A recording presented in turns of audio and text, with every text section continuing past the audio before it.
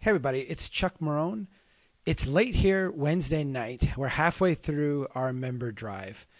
This is our member drive week. You're listening to our fourth podcast of 5 in this illustrious member drive. I'm recording this Wednesday night. We started out the week at 791 on our way to 1,000 strong. And I've got to tell you, the momentum is really good. We're actually over 900 as I sit here right now, which is right on schedule of where we need to be. We're doing well. That means that there's a handful of you out there. You know who you are. Who listen to our podcast regularly, who read our blog, who support Strong Towns. You haven't taken the time yet to go and become a member. Please do that now. Please do that now. Go to strongtowns.org. Sign up. A base membership is just $25. It's within the reach of pretty much anybody. We planned it that way because we want you to become a member and sign up and be part of the Strong Towns movement. Today's podcast is a very special one with a friend of mine who many of you know and have heard of, James Howard Kunstler. Jim has written a number of fantastic books. He is a great thinker. He has been an inspiration for me for a long, long time, and someone who, I used to sit back and admire from afar, and I'm just kind of amazed at my own good fortune that I'm able to call him up and chat with him from time to time. So here is James Howard Kunstler. Enjoy the podcast. Go become a member today.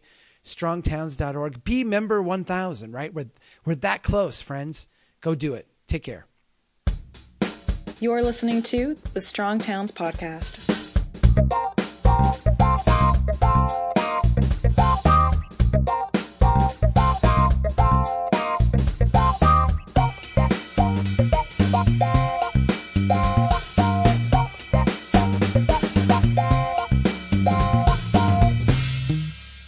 Hey everybody, this is Chuck Marone. Welcome back to the Strong Towns Podcast. You know his books, Geography of Nowhere, The World Made by Hand, and The Long Emergency.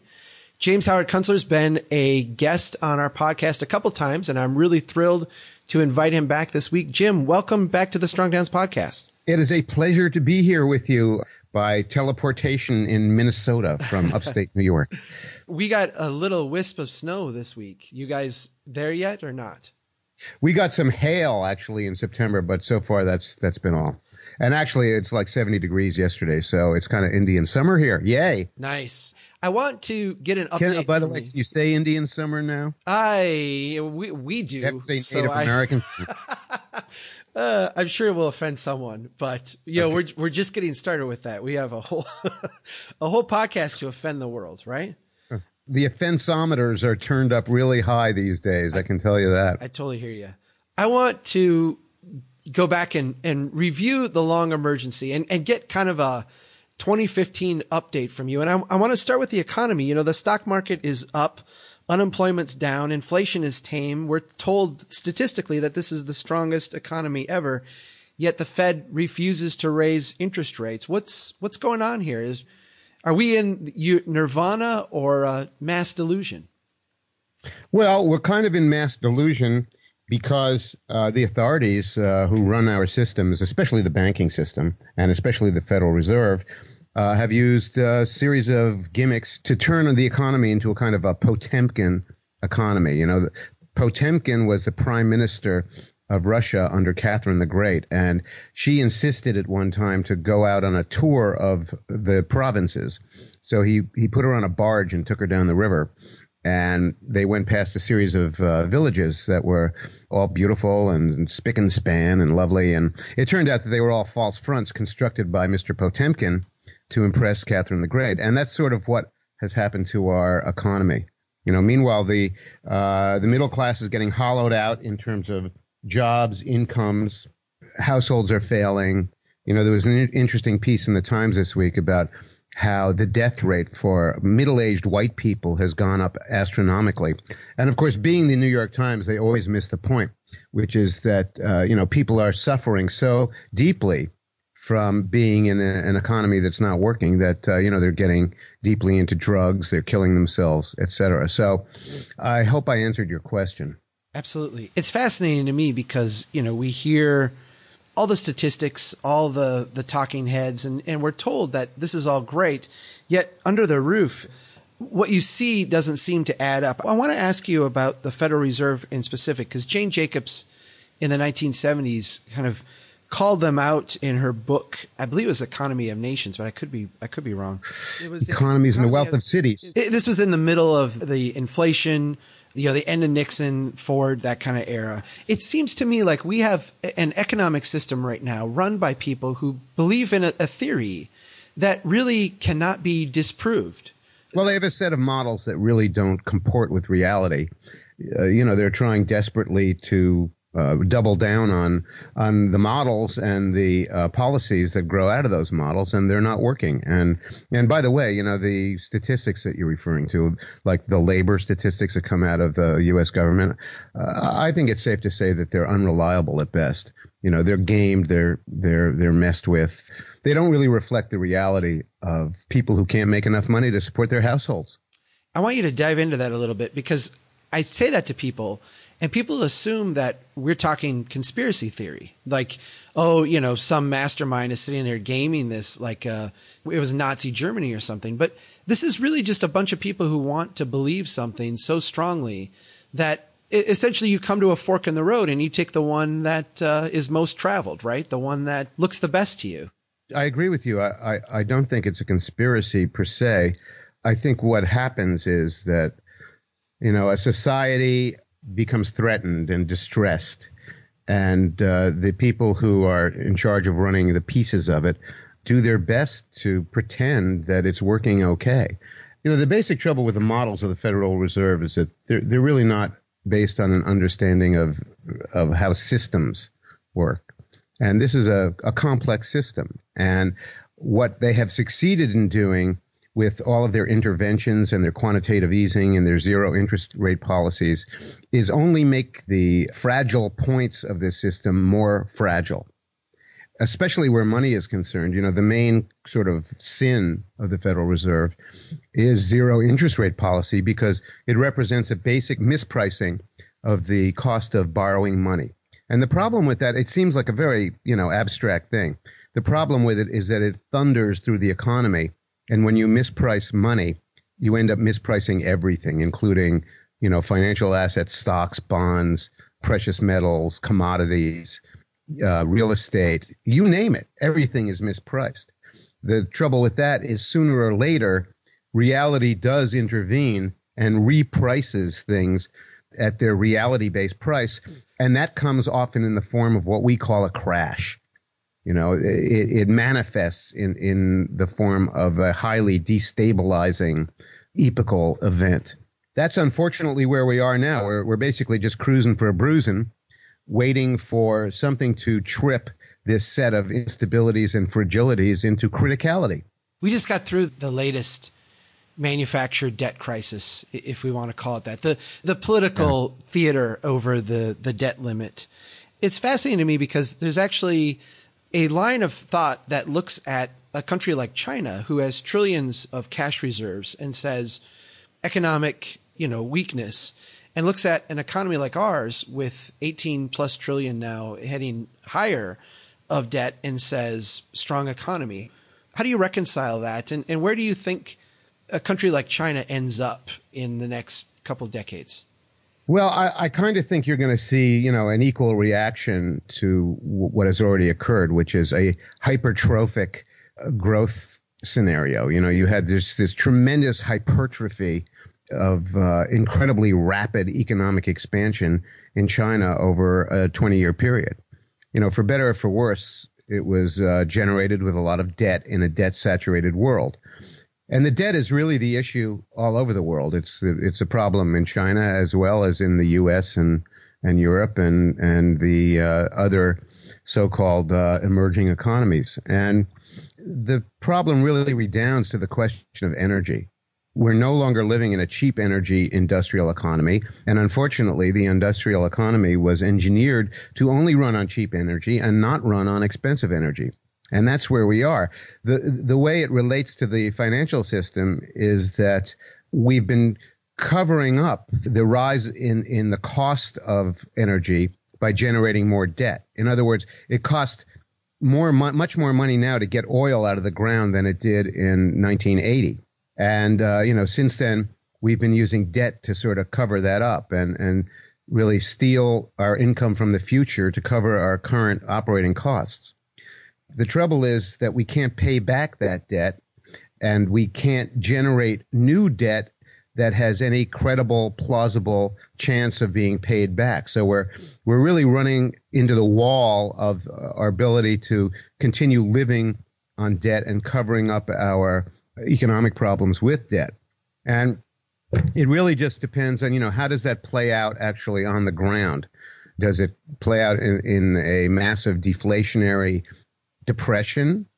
Does it play out in governments hyperinflating their currencies and destroying their currencies? And of course, when currencies are destroyed in inflations, that's hugely a socially pernicious event.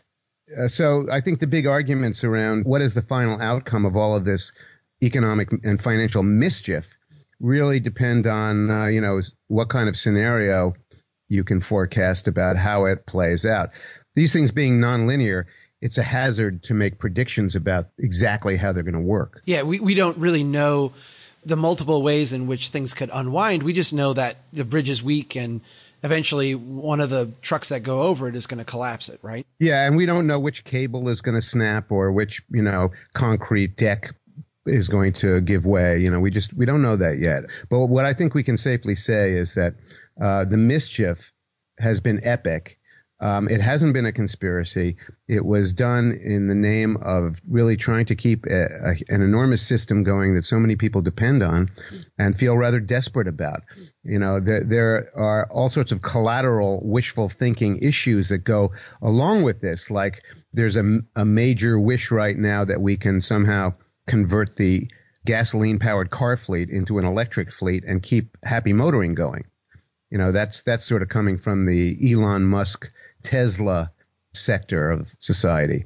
And then there are, wishful ideas about mining minerals on the moon, and things that really rather unlikely to happen. That's unfortunately where we are. The master wish, of course, is the wish to keep on driving to Walmart forever. That's the master wish in the American narrative at the moment. Right. And anything that serves that master wish is, an acceptable idea. If it doesn't serve that wish, it's generally rejected.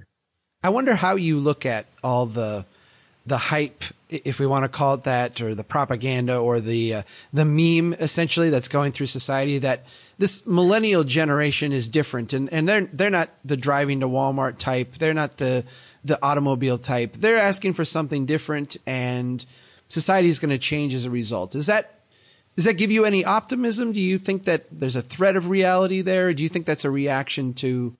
I think there's a thread of reality. There's no question that a lot of them rejected the suburban milieu that they were raised in and have moved to urban neighborhoods. I believe that a lot of it comes out of having been in college. More people were in college in the more recent generations than ever before.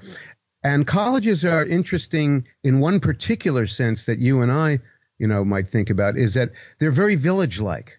Right. College campuses are very village-like, and it's the only time that many young people get to feel what it's like to live in a coherent, integral village setting. And when they come out of that, they don't want to go back to some suburban wasteland. They want to continue living in some kind of a village. So they establish their own in, Brooklyn or the other up-and-coming urban neighborhoods. That's understandable. I can understand how they've circumstantially evolved to not be terribly interested in cars. They do have Uber after all, if they are living in cities. You and I both know that there's some basic figure like $6,000 a year that it costs to keep a car on the road, no matter what kind of car you have or who you are, right? Right, exactly. And the number of Uber rides you could get for $6,000 is probably more than a year's worth. So, yes. That equation has worked out for them. So are they different? Well, I think that they have, I think they are different in their orientation towards their living arrangements, but are they prepared for the kinds of changes that I've been describing in my books, the long emergency for a real collapse of the current arrangements? No, I don't think they're prepared for that. And in fact, they're so hugely distracted by, the gimmicks and playthings of the day, including especially their phones, that, one wonders if they have any leftover attention for even reflecting on that.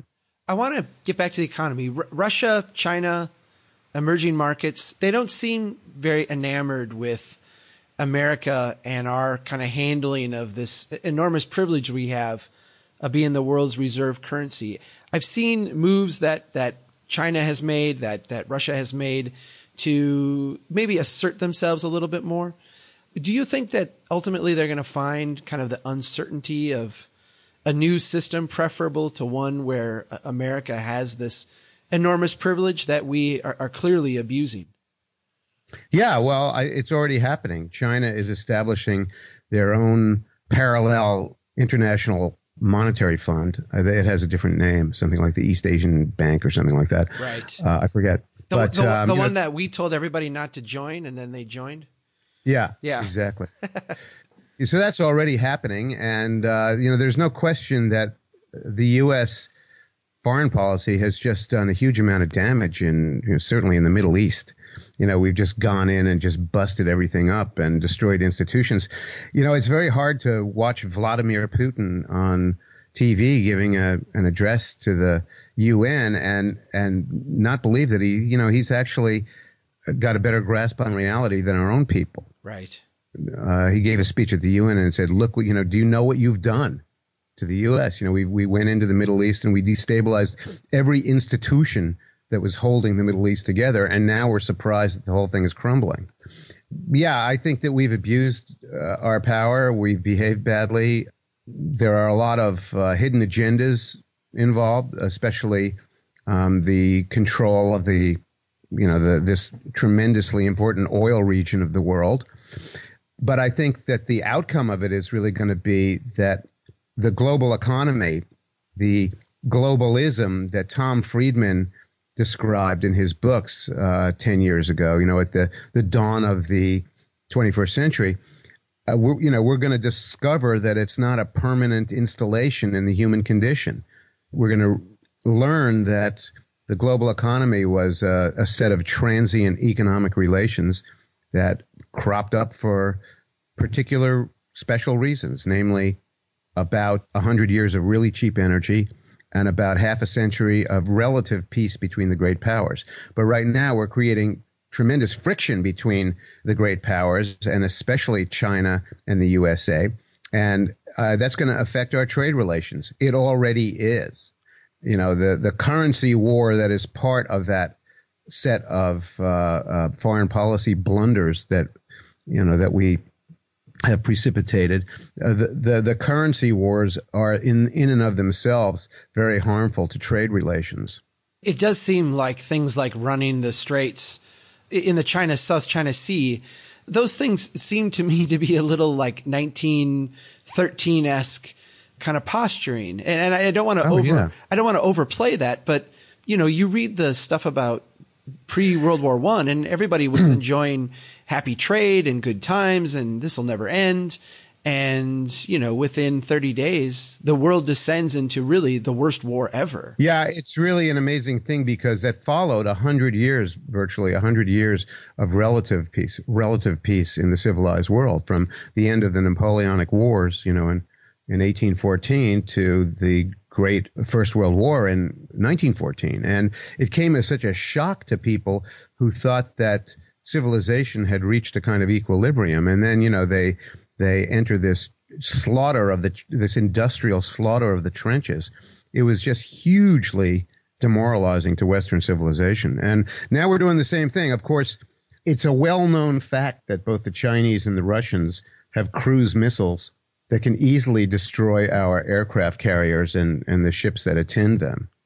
Even as just a practical thing, it seems insane that we're going over there and taunting them. There are a lot of parallels because you look at like the ships of England back in those days, and all of a sudden you have the submarine, this new kind of destructive thing that completely, I won't say completely negated the English fleet, but certainly took it down a few notches from its dominance of just even, it changed naval warfare for sure. Yeah, a decade earlier, right. I guess the thing that freaks me out, and when I read about World War I, is I know how humans react to desperation. We're setting ourselves up for some really desperate times, and how we react to that when we're out kind of provoking these other, obviously, strong powers that we do not want to fight with. It seems to me like the economic hardship that we're facing and kind of the geopolitical positioning is part of that overall fragility. Oh, yeah. And of course, all of that geopolitical maneuvering detracts from whatever resources we might bring to preparing for whatever the next economy is going to be.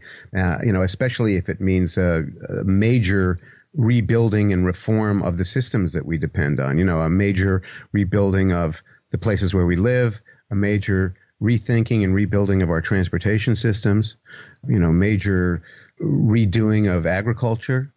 These things are all going to require an awful lot of work and an awful lot of capital and an awful lot of resources. And, we're just spinning our wheels and throwing our money away into these bottomless pits of Central Asia. And it's nuts. And politically, it's not very easy to be optimistic about the range of characters who are aspiring to lead us. Certainly we can do better than Donald Trump. But, where are the figures who might step forward, the credible figures of some gravitas and some experience who might step forward to take up leadership in America? They're not there. Right. I don't know where they are. I have a feeling that there are people who are capable out there, but they're just not stepping forward. And I have this sort of idea or model about how societies work. If you can picture kind of a sine and cosine waveform, that goes up and down in a wave. And there are just times when societies are really in touch with reality and times when they're really out of touch with reality. And we're really at the bottom of one of those waves. We're really out of touch with reality. We can't construct a coherent story about what's happening to us, and we are unable to make a plan about what to do about it. So, life is tragic, as I've said many a time in my college blabs. And life is tragic, and history doesn't shed a tear for us if we make poor collective decisions. What do you think of the Bitcoin phenomena? I know you've been a little skeptical, and I share your skepticism, but there is a little bit of momentum now for essentially a financial system, albeit digital, that would be separate from essentially manipulation by governments. I guess, what's your reaction right now? It's kind of complicated. On the one hand, there's several layers to this. On the one hand, I think that you can make a case that as a practical matter, it's an interesting transitional way to deal with the financial deformations of the moment. The trouble is, I don't think it really has much of a future because I'm not really convinced that the internet is a permanent installation. It's working fine now, and we're enjoying it and using it. But it really depends on a fragile electric grid and all of those server farms operating in an integral way. It is a kind of magic that we brought to the late stage of the techno-industrial story, but I'm not sure that it has a long future. And I think it would be a mistake to invest our resources in digital money. There's a second consideration, which is the danger of governments removing the cash from the economy and making all transactions electronic. Because what that means is, they can track absolutely everything that you do. They can automatically withdraw taxes from your accounts without you, giving permission by actually writing a check or, signing off on it. So the cash-free society that governments are threatening to impose on us have a lot of downsides, and I'm not really sure how Bitcoin fits into that, but I could see that it would end up becoming kind of a servling of that effort to remove cash from the economy, which would be a very dangerous thing for a lot of people. A lot of the outrage has gone away from the too big to fail banks. You and I both know that this is not a problem that's been solved. Do you think the next financial crisis is going to emerge from the banking sector like the last one, or maybe be imposed on it, like, say, from bad bets in the energy sector? How do you think that fragility plays itself out? I think there's plenty of room for a number of banks to find themselves in a lot of trouble. And there's already a lot of chatter out there, on the net about various banks, HSBC and Deutsche Bank and others, being basically insolvent. And a lot of this is tied into the bond markets and will depend on whether national sovereign bonds survive, whether this whole portfolio of European bonds will survive, especially the Spanish, Portuguese, Italian bonds. Those really risky bonds that are paying 4.5%, 5%. No, they're not at 4.5% and 5%. In fact, the trouble with these European bonds of the so-called pigs countries is that their interest rates are unbelievably low, right, compared to the riskiness of holding them. I'm not looking at a Bloomberg screen right now, but an Italian bond at under 2%, an Italian 10-year bond at under 2% is crazy. It's crazy because right. The risk associated with it is so great. But that's what happens gaming the bond markets, is that you're mispricing the cost of money and the price of borrowing. And because of that, all of that mispricing ends up only increasing the riskiness of those instruments. And the big banks of Europe are completely tied into the soundness of those bonds. I'm kind of taking a roundabout way of answering your question. But there are a lot of ways that the financial system can go awry. And, I would say that it's booby-trapped all over, it's like one of those bridges in a World War II movie where the commandos have placed charges in all the critical places and it's just ready to blow. Right. So it could come from anywhere.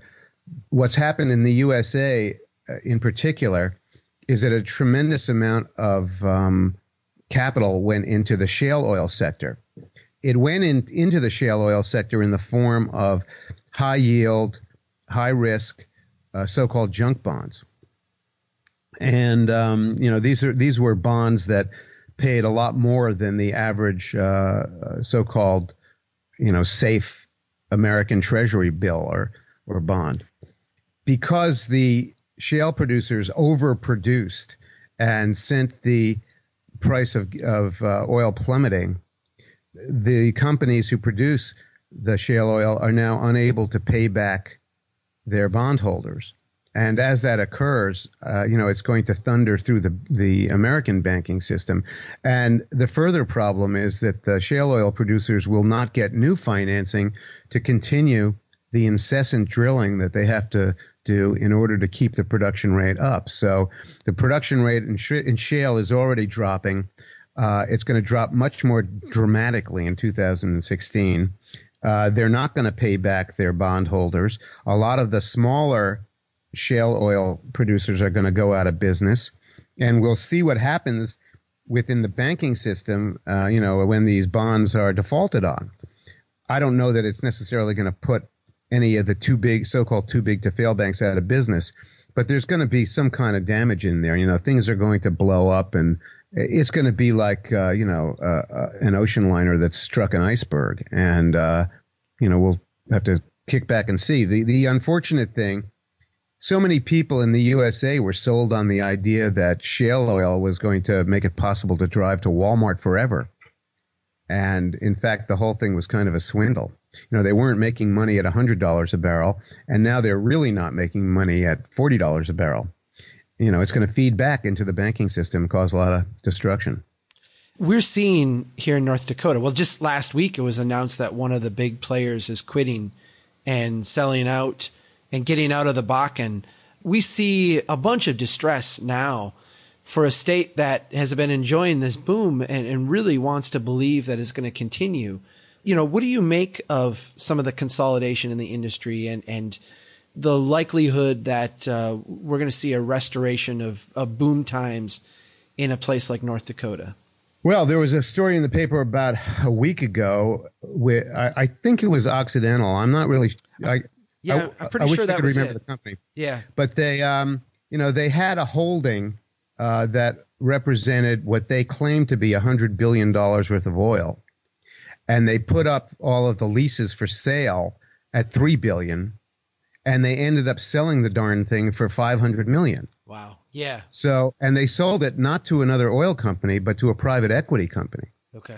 Which will probably, private equity companies are notorious for really just going in, buying something cheaply, disassembling it, stripping the assets, and taking their profits. Right. And I think that's what we're seeing. The shale oil story has now entered the asset stripping phase of its history. There's a notion out there that we're going to have a new normal now in oil prices. We've got Saudi Arabia pumping more. We've got Iran now going to rejoin the international market. We've got Iraq to whatever degree is online, and we've got all this American oil. Are we?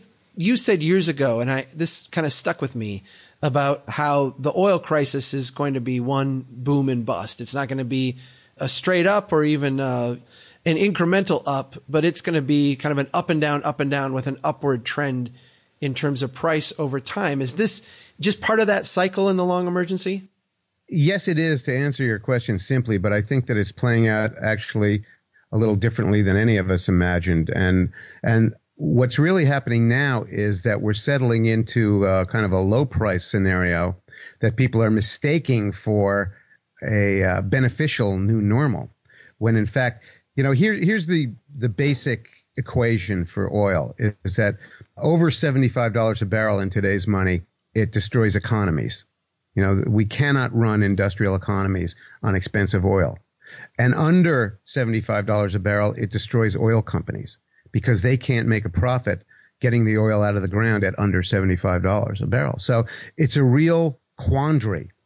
And what seems to have happened is in the interlude of the past several years, since about 2012, 11 or 12, when we had $100 oil or oil in the $100 range, that tended to really harm economies.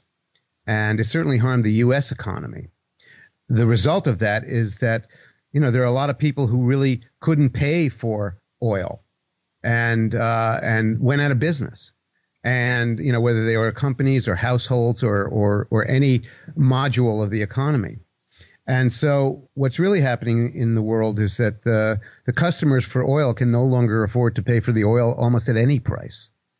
So you have kind of a permanent deflationary depression in the oil industry, and one that threatens to put a lot of the oil industry out of business permanently. So, one of the things that it tells me is that there's a lot of oil out in the ground there that may never get out of the ground because it's just too expensive to produce. Right. Any way you cut it, the companies can't justify the activity and the economy cannot stand a higher price. So it's a very confusing and confounding picture for people who are really putting most of their attention, into watching the Kardashians on their phone. But Jim, the football season's going on.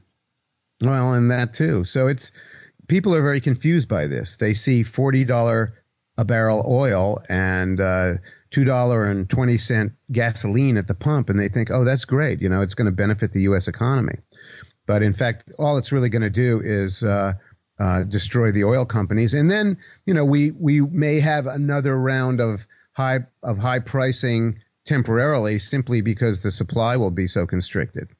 But, there's also the possibility that it will do so much damage to the banking system that the banking system will fail before the oil industry fails and before that part of the economy fails. That's why I pay so much more attention to the financial system, because of all the systems we depend on, it's the most fragile. Right. And whatever happens, whatever happens in the world of money is going to end up, feeding back into everything else, whether it's agriculture, transportation, land development, industry, everything. Yeah, it's the one that has become the most distorted in a sense.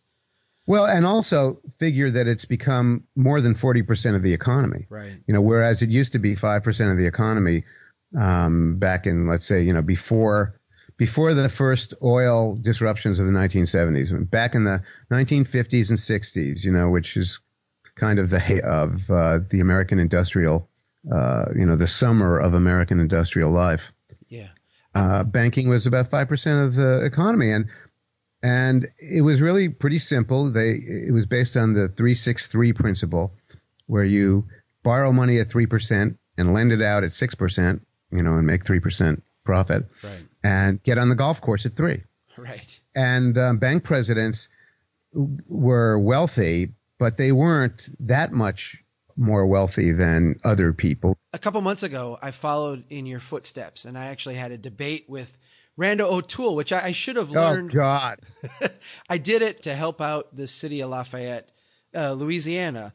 But it was fascinating to me because I'd seen your debate with him. He opened up our debate with a whole long monologue about autonomous vehicles. And he seemed to be sold on the notion that autonomous vehicles are going to transform the world and make everything great and be prosperous America again. If we've got libertarians of the Randall O'Toole ilk basically out pimping autonomous vehicles, what's going on here? I think it's very funny. Yeah. Like a few years ago, there was a previous iteration of the computerized highway idea. And that idea, which came out around 2005, was the idea that the highway would be computerized and the cars would have computers in them, and we'd be able to much more efficiently, move the cars around. So that has kind of evolved into this idea of the driverless car. What I said at the time back then, I think it's still true, that if you consider that right now, at any moment in any part of America, maybe 5% of the people on the road are only pretending to have insurance, right? Right. I mean, what happens when, only, 5% of the people on the computerized autonomous car highway are only pretending to have computers in their car? Right. Yeah. I mean, is it going to work? I don't think so. The whole thing's a joke. And I think that we're kind of looking at the wrong things in the happy motoring picture. Because the real action is not so much in how the cars work. It's more a matter of the financial part of the picture. Americans are used to buying cars on installment loans, meaning they need large sums of borrowed money to get the cars. And what's happening is, the very class of people who buy cars, on a mass basis, the middle class, are being crushed. Right. And there are fewer and fewer of them who are credit worthy. And at the same time, because of the shenanigans in the banking system, we're facing problems of capital formation. That is, we're not really saving money. We're not really accumulating real wealth. We're just kind of gaming paper notional wealth into existence. And so what we're going to see is that impaired capital formation and capital shortages is going to meet the shortage of credit-worthy borrowers who can buy cars. And it won't matter whether they're electric cars or gasoline cars. Americans simply won't be able to afford to buy them in any way. They'll have to give them away, or, there'll have to be some entitlement program. Right. Which I don't think is going to happen. I actually saw a couple weeks ago an 84-month auto loan.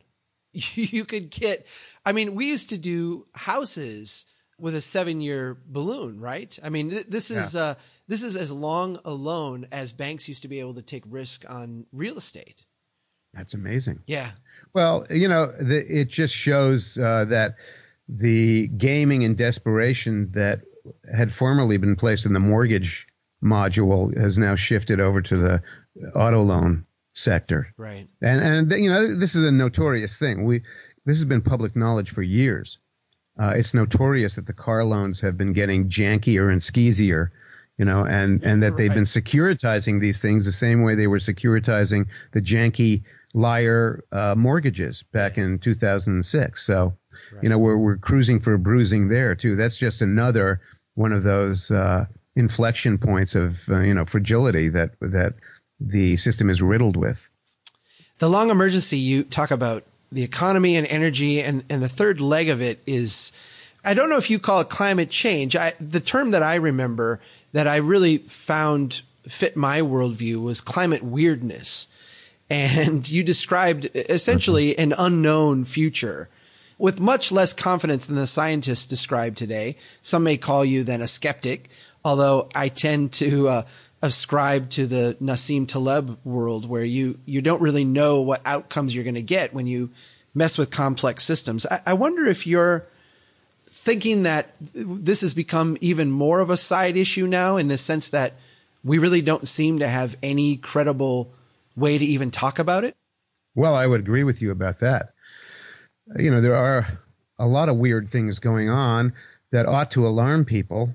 You know, there's a kind of a weak spot in the Gulf Stream that's established itself off of Greenland, and that seems to be affecting the jet stream in the northern hemisphere. And I said in the long emergency that we really didn't know whether we were in for global warming or a new ice age, but the planet itself has seen many iterations of climate change, and my argument with the whole thing is that it doesn't matter whether it's caused by human activity or not. It's really a question of something's happening, Mr. Jones, and you don't know what it is, do you? Right. It's only going to whatever else occurs. It's only going to aggravate everything else that is in the picture. It's going to, we're having problems with population overshoot and the inability of regions of the world to support their populations, and mass migrations of those people, and conflict and war, and the failure of economic systems, and the breakdown of trade relations. And, those are the larger geopolitical issues that are in one way or another entwined with, questions of climate and questions of geography and the larger planetary ecology issues. So I don't know if you can say anything conclusive about it, except that there's an awful lot going on out there, and, we're not prepared for any of it. I saw a fascinating argument last week that I had seen in one form, but not this explicitly. And it was dealing with the run up to the next round of climate talks. The argument went something like this: the amount of carbon that every country should be able to consume is proportionate to their population and proportionate over time. And if you say, well, okay, that seems like a fair allocation, the argument then the next phase says, well, America and really Western civilization has already chewed up more carbon by multiple factors than what their share would be. And essentially it's now time for China and India to have a go at it, and everybody else to essentially go carbon zero emissions. Understanding our politics here and just the happy motoring reality, this doesn't seem like a conversation that's going to lead to any type of workable policy. Does it to you? I mean, is a workable policy anywhere in even like the haziest wish right now, or is this just not something that's going to happen? It's not. It's something that's not going to happen. Yeah. There's not going to be any policy. There's not going to be any protocol. If there was one, many nations, or perhaps all of them, would cheat. So, the whole thing is preposterous. Cheat? You mean like Volkswagen? I'm not terribly concerned with that. I'm not terribly concerned with the minutia of carbon emissions and the formulas for dealing with it. I think that the problems that we're having with the other things we talked about with energy and economy and finance are so severe that they're really going to kind of obviate that whole issue. I think that we're heading into a timeout from the hyperactivity of the last 150 years. And, it's going to seem like a depression, perhaps a depression that's greater than the depression of the 1930s. But really what it's going to be is a winding down and stepping back and a timeout from what we've been doing. And it may go on indefinitely. It may actually, I think that there's a pretty good chance that, we're going to go medieval. Yeah. Did Volkswagen surprise you? Because I have to say, it did not surprise me. When I read what had happened, I thought, well, of course that's what they did. They had a test that they had to pass that was written down. You have to, when you're sitting here, it's got to be able to meet this kind of emissions. And so they rigged an engine that would do that. And then when it was actually operating, go the other way. And I thought, well, of course, everybody teaches to the test, right? I was surprised because it's a tremendous fiasco for this company. No doubt. That we don't know whether they'll ever overcome it. So it was such a risky behavior that, I was surprised that they took that risk. It was a company destroying risk, and we'll see how it plays out. I'm guessing though, and I'm going to say this without, I'm not intimate with the auto industry, obviously, but I would put forth that I don't think Volkswagen is probably the only one doing this. I mean, maybe not. But, my general principle would be that at bottom, it's always best to avoid lying, because lying is almost always discovered and found out, no matter how elegant the lie is constructed. In this case, a computer chip that allowed a workaround of an emissions test. Right. But I think lying is a very dangerous enterprise. Yeah. and liars almost always get caught, and they got caught, and that's just a really bad business decision, and it would be a bad personal decision for people to lie generally. The university system in this country seems in many ways very tied to our national identity. Maybe not as much as NASCAR and NFL, but we like to pride ourselves in being an educated population, and we've kind of wrapped up the American dream and all that in getting an education. Is the university system in this country going to be one of the last things to go, or is it going to be an earlier casualty of the long emergency?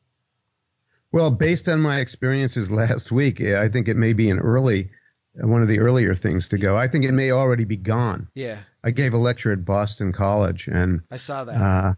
I went out for dinner with about 5 faculty guys afterwards. They were all race, gender, and privilege experts or specialists. Imagine that, How many of those do you need in one college? But I started talking about the benefits of the black underclass learning how to speak English correctly, and being taught in the primary and secondary schools to do this. And my belief that they weren't being taught, and that there wasn't sufficient emphasis put on it, and that the mandarins in the universities were actually militating against that in all of their, multicultural diversity programs. And so they went batshit. And then I was subjected to the, defamation by social media treatment, and it was funny because it was done by a woman professor who wasn't present at the dinner. She just heard about it. Right. And so she put out a Facebook or a tweet thing saying that I was a villain. And, I had to defend myself, so I wrote a blog about it. But there's some conclusions about that I think you can come to. And one is that the university system is just destroying itself with idiotic ideology.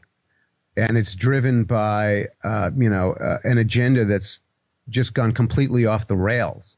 Anyway, it's out of control in the universities, and it's become a complete distraction from the actual idea of studying real things. Well, let me ask you this. When do the students, burn their student loan certificates? I mean, that's the thing to me that just seems crazy about all this, is that we have this, this bubble world that exists divorced from real economics, really on the backs of people who we're expecting to be the next generation of successful people. We're expecting them to be the next generation of people who bootstrap themselves and make investments and become good American entrepreneurs. And they're getting out of school with professional degrees with tens of thousands, sometimes hundreds of thousands of dollars of debt. This doesn't seem to be a workable economic model. And the linchpin to me seems to be the post-secondary education system. Well, the PC hysteria that's going on the campuses lately is tied to the college loan racket. And I think it's important to understand that college has become a financial racket as much as any other thing in our society.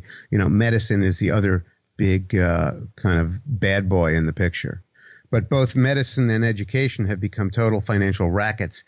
And one of the problems with it in education is that, they're no longer really students, they're customers. And the customer is always right. Right. So, you have a lot of 19-year-olds, with a lot of half-baked ideas, basically starting, a lot of pissing matches on the campuses and having nothing to do with reality or with the study of anything meaningful. But, I think the administrators live in terror of these kids, and they also live in terror of the faculty that they've assembled that, is creating all this ideology and propaganda. So it's a pretty bad mix. I'm kind of surprised that there hasn't been a movement provoked by Twitter whereby a message would go out on social media saying on November 30th, all of us millennials will stop paying back our college loans. Right. And we'll do it as a mass movement and a mass protest. I'm surprised that hasn't happened. Mm-hmm. Apart from that, we have victimized these students who have taken out enormous loans, and they have no idea how they're going to pay them back. And I doubt they will be paid back ever. And it's just another component. It's just another inflection point of fragility in the banking system that we've created $1 trillion college loan debt bubble, and we have no idea how it's going to be resolved. And it's already reflecting, as I said, on the quality of education and the idiocy of what's going on in academia right now, which really is arguably as bad or worse than the kind of witch hunts that went on in colonial America in the 1600s. Yeah. So, it's every bit as hysterical and nutty. So, yeah, I think that the university system is already kind of cracking up. I want to ask you real quick about CNBC. I don't have cable, and I have not watched the Republican debates, except when I'm traveling. I did catch the last one, the one on CNBC, and I had to laugh at the reaction, not only of the Republicans, but of other news outlets. They seemed outraged by the kind of mindless babble that came from the CNBC people. And I thought, do these people ever watch CNBC? I mean, that's pretty much all it is. What was your reaction to the CNBC outrage? I actually didn't see the CNBC debate. I saw a couple of the earlier ones. Yeah. But I didn't see that one. Okay.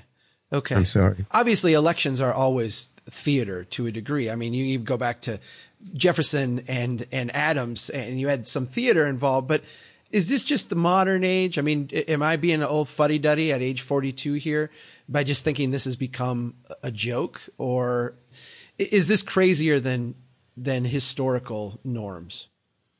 Yeah, I think that, these things always are. There are degrees of theater and degrees of nuttiness, but I think that we're in a very low point now. And, there's almost nothing real that we're having a conversation about that is a coherent conversation. Yeah. I mean, even the immigration issue, which I do consider to be a real issue, and I think that there's something to talk about. I do think that the U.S. is not obliged to let everybody in the world who wants to come here. And we do have the right to establish, policies and quotas, et cetera. It's such a sensitive issue that even Donald Trump hasn't been able to talk about it in a coherent way. He can talk about it in a kind of theatrical, hysterical way. But, he can't sit down and say, well, we really ought to reform our immigration policy much as we did in the mid 1920s. Right. In the mid 1920s, after a 50-year orgy of immigration after the Civil War, we decided that maybe it was time to take a time out from immigration. Probably a good idea. Right. And we did. And there was a consensus that formed about it. And, it actually didn't involve a whole lot of hysteria. In fact, that's one of the interesting things about how a useful consensus does form. An idea bubbles up, and a lot of people realize, well, that's probably a pretty good idea. And then the consensus solidifies, and then you have an action or a policy as a result. But we can't do that now. The conversation is too fraught with accusations of racism and et cetera. So we're not, even Donald Trump is not going to provoke an intelligent, coherent discussion about that. And, everything else is just sort of noise, the old abortion stories and, it's all noise. Right, right. CNU is going to be meeting next year in Detroit in June. And you and I have run into each other at CNUs in the past. We're both new urbanists to one degree or another. I wonder if you are going to be, are planning to be in Detroit, and what you kind of think right now today of the current status of the new urbanist movement, one that, you and I have both historically been involved in. Well, I do think that the new urbanist movement is in a very important part of the picture, for the reason that it's really the only organized group that I know of that has come up with a set of ideas that really might prepare us for the changes that we face. The new urbanist movement is specifically dedicated to reforming the way we inhabit the landscape.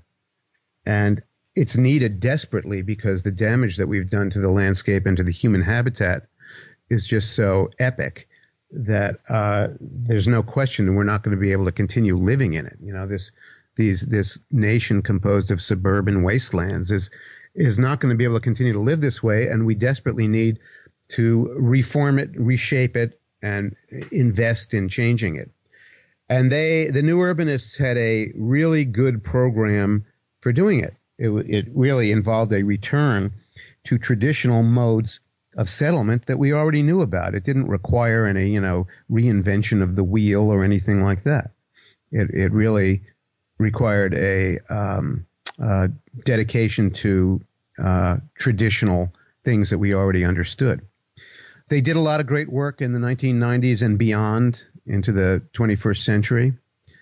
I think what's happened is that because suburban development per se has kind of stepped back, and there's not that much of it anymore since the blow up of the housing bubble in 2008, that the new urbanists haven't really had any visible battles, and it's kind of they've kind of stepped back, and to a certain extent, the good work of the new urbanist movement was accomplished through a kind of theater that took place in the planning boards and the zoning boards, where we were really able to kind of theatrically overcome bad law and change it and change policy so that you could build places that would be worth living in, rather than just building mandatory suburban sprawl.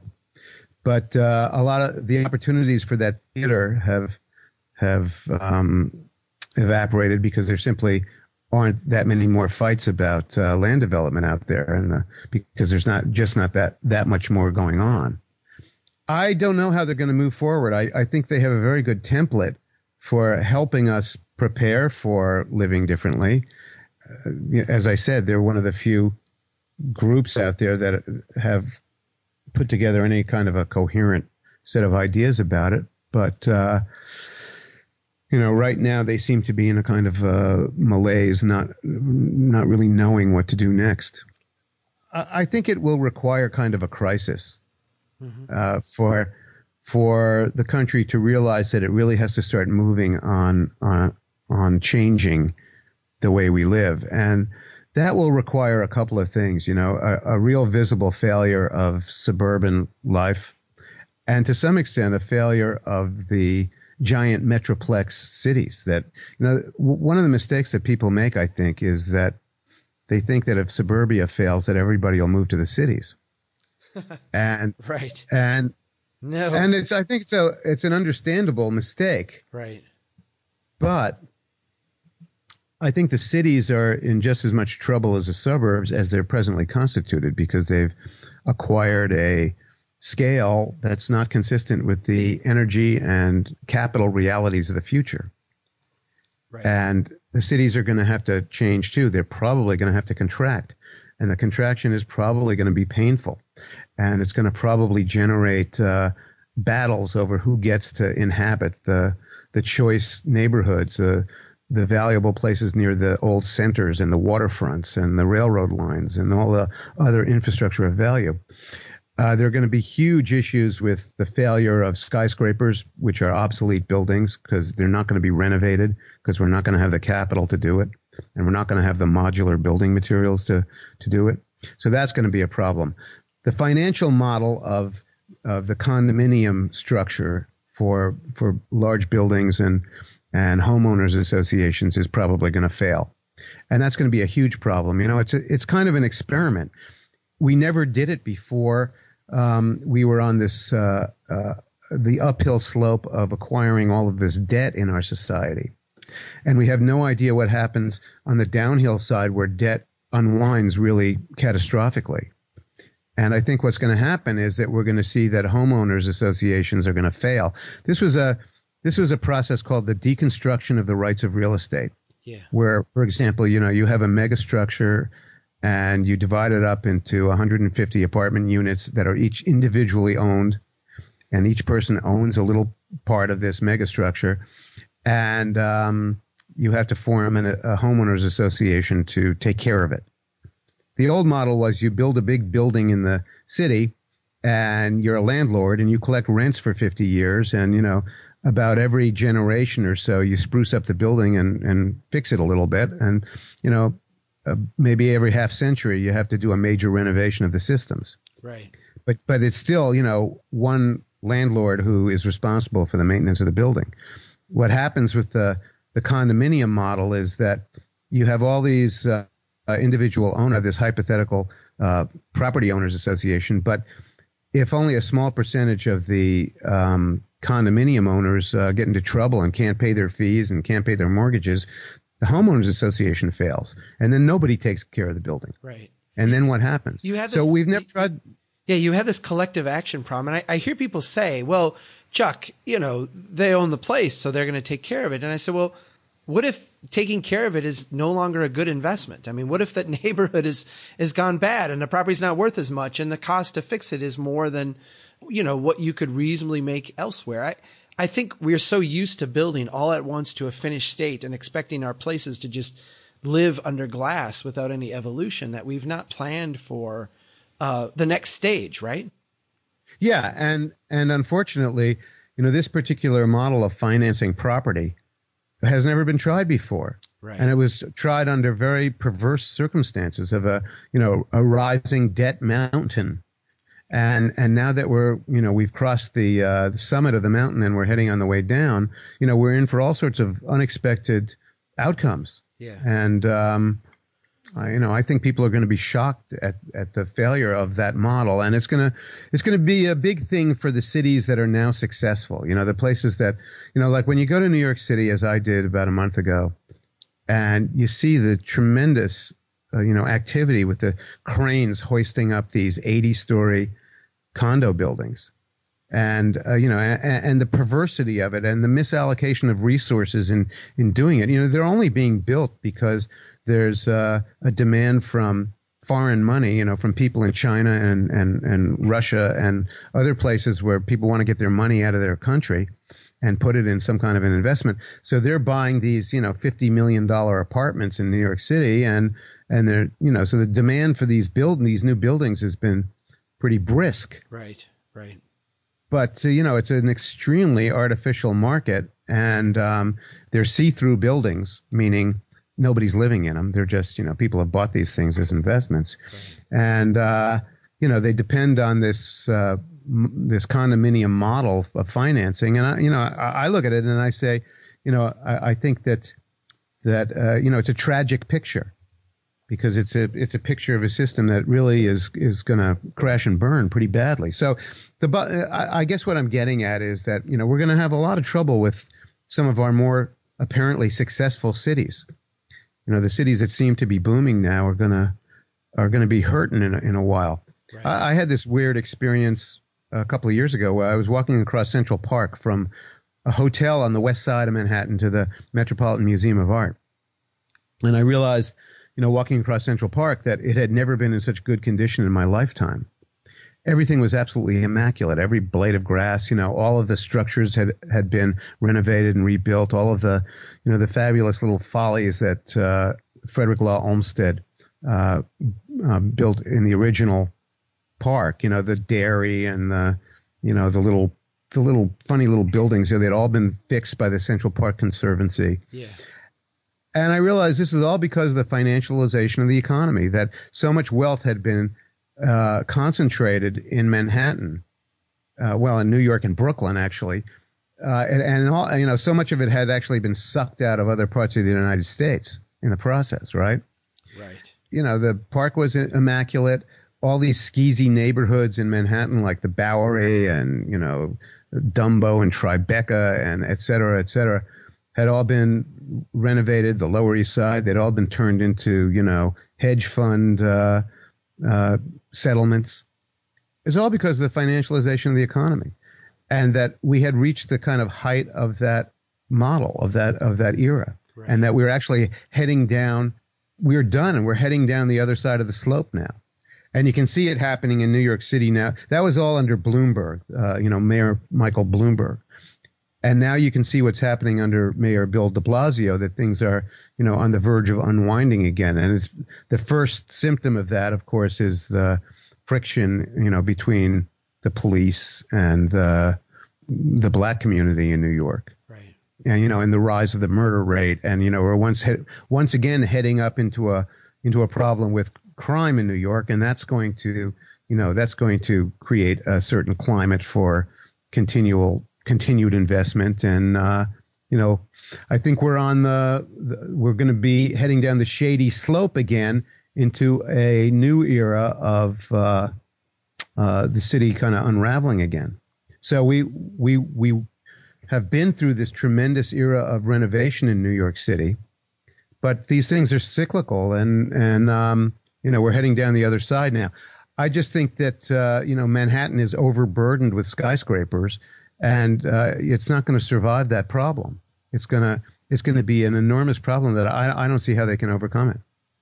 You have just turned in the manuscript for World Made by Hand, Volume 4. I know it's due. Yeah, and final. And I'm really excited. That was going to be my first question. Is this the last one? And do you kill off Brother Job? Can you tell me that? No, I'm just kidding. You don't.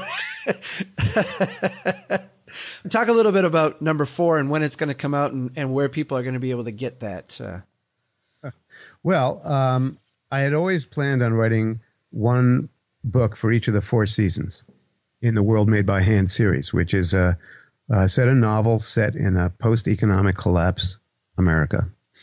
And so this is the last one. It's set in the springtime, which is kind of a time of deprivation, sometimes known as the 6 weeks want in Adirondack lore.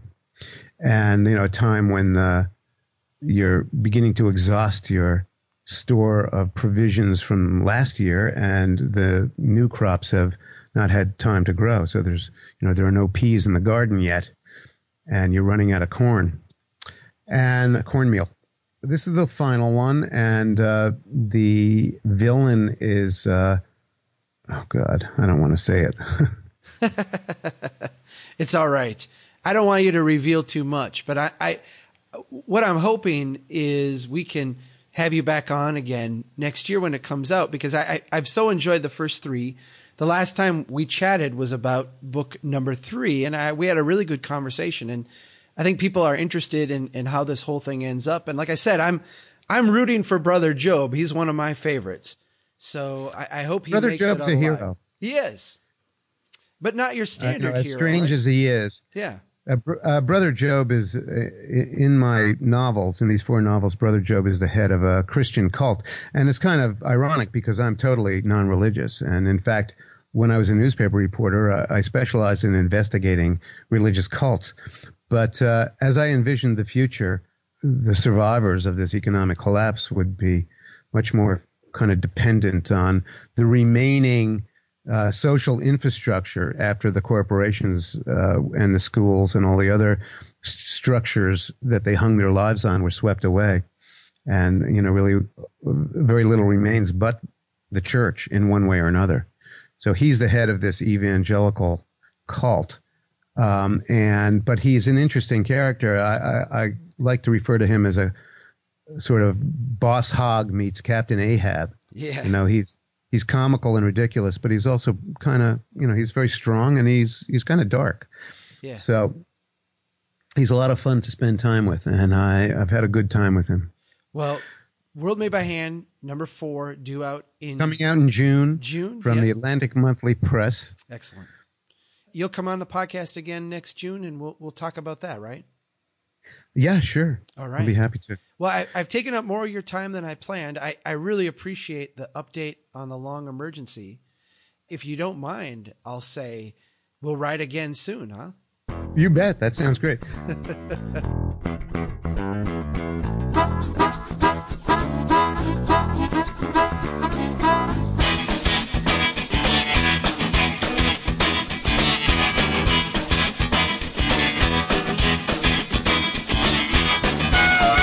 Drastic times require what? Drastic measures, yes! Who said that? They know that America's one big pothole right now. Bill. That's the story. Chuck Marone, this has been fascinating. Who made the city?